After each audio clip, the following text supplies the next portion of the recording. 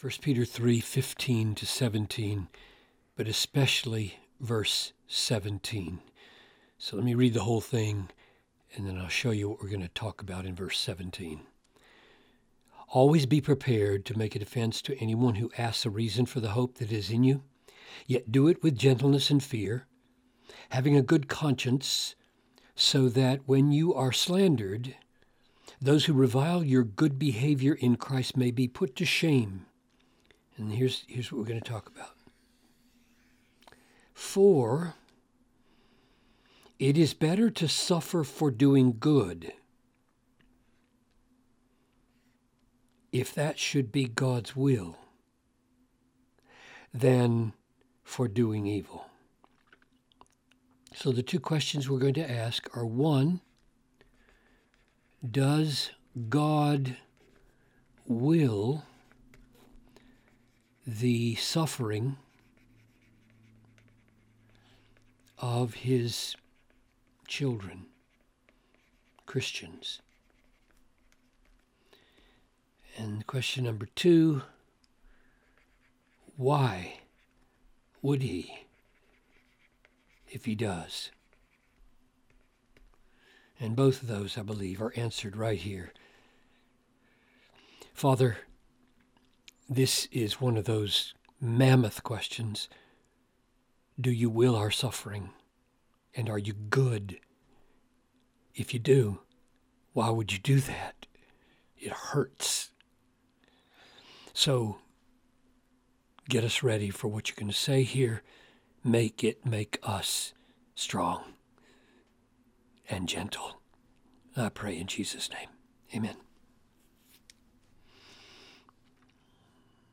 So, it is better to suffer for doing good, if that should be God's will, than for doing evil, introduced by the word for, showing this is a reason for why we should, in fact, keep on acting gently and in the fear of God, with a good conscience, when we are slandered and when we are reviled, instead of becoming angry and bitter, fearing man instead of fearing God, losing a good conscience. We should do all of that because it's better to suffer for doing good than for doing evil, if that should be God's will. Is it God's will, then, that we suffer as his children? Does God bring suffering, will suffering? And the answer here is clearly yes. If that, namely suffering for doing good, if that should be God's will. So sometimes it is God's will that we suffer for doing good. Here's another 1 Peter statement of that reality. 4:19. Let those who suffer according to God's will entrust their souls to a faithful Creator while doing good. So here we are doing good, entrusting our souls to a faithful Creator, and suffering for it according to God's will. Now here's the sticking point. This suffering here is owing to being reviled and being slandered, at least in part. And this is sin. And this is sin. People are sinning against us. And Peter is saying that it may be God's will, in some cases, that we suffer through the sins of others, which means that in some sense God uses, ordains, guides, governs the sins of others so that suffering comes into our lives. And one of the most important passages on that is the suffering of Jesus in Acts 4:27 to 28. Truly in this city, this is the saints praying after the death and resurrection of Jesus. Truly in this city there were gathered together against your holy servant Jesus, whom you anointed, both Herod, Pontius Pilate, the Gentiles, along with the Gentiles, and the peoples of Israel. So 4 groups of people who sinned against Jesus. To do, Herod, he mocked him, put a robe on him. Pilate expediently handed him over to crucifixion. The Gentile soldiers put a crown of thorns on his head and spit on him. The peoples of Israel cried, "Crucify him, crucify him." They did whatever your hand, O God, and your plan had predestined to take place.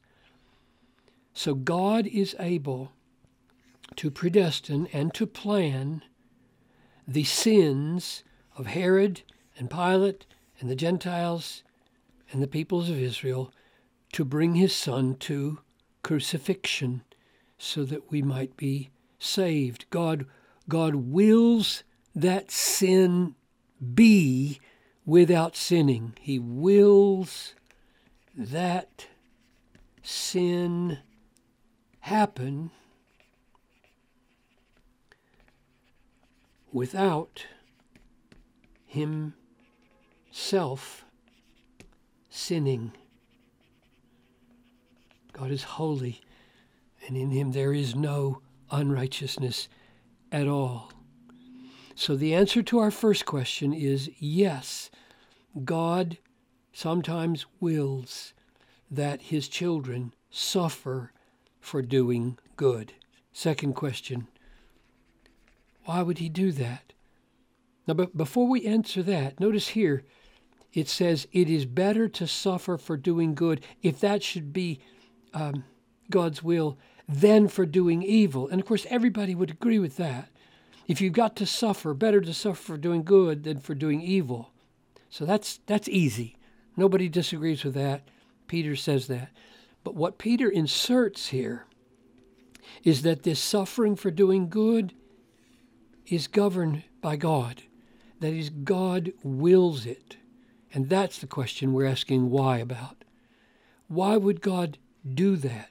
The first answer is right here in the context, isn't it?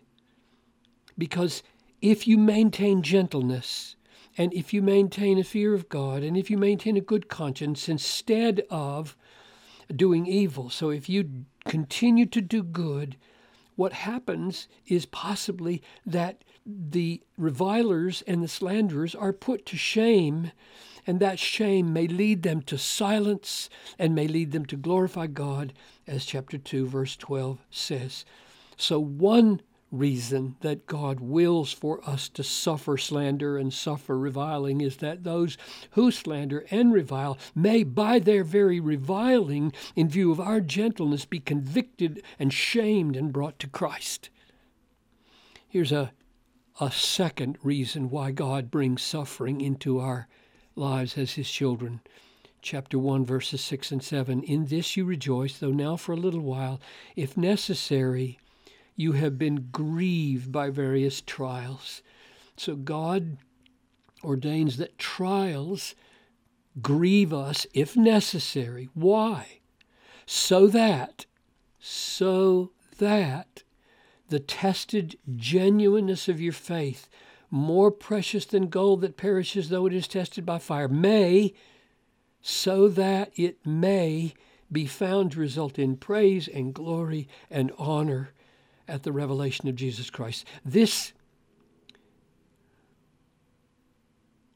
fire, this fiery,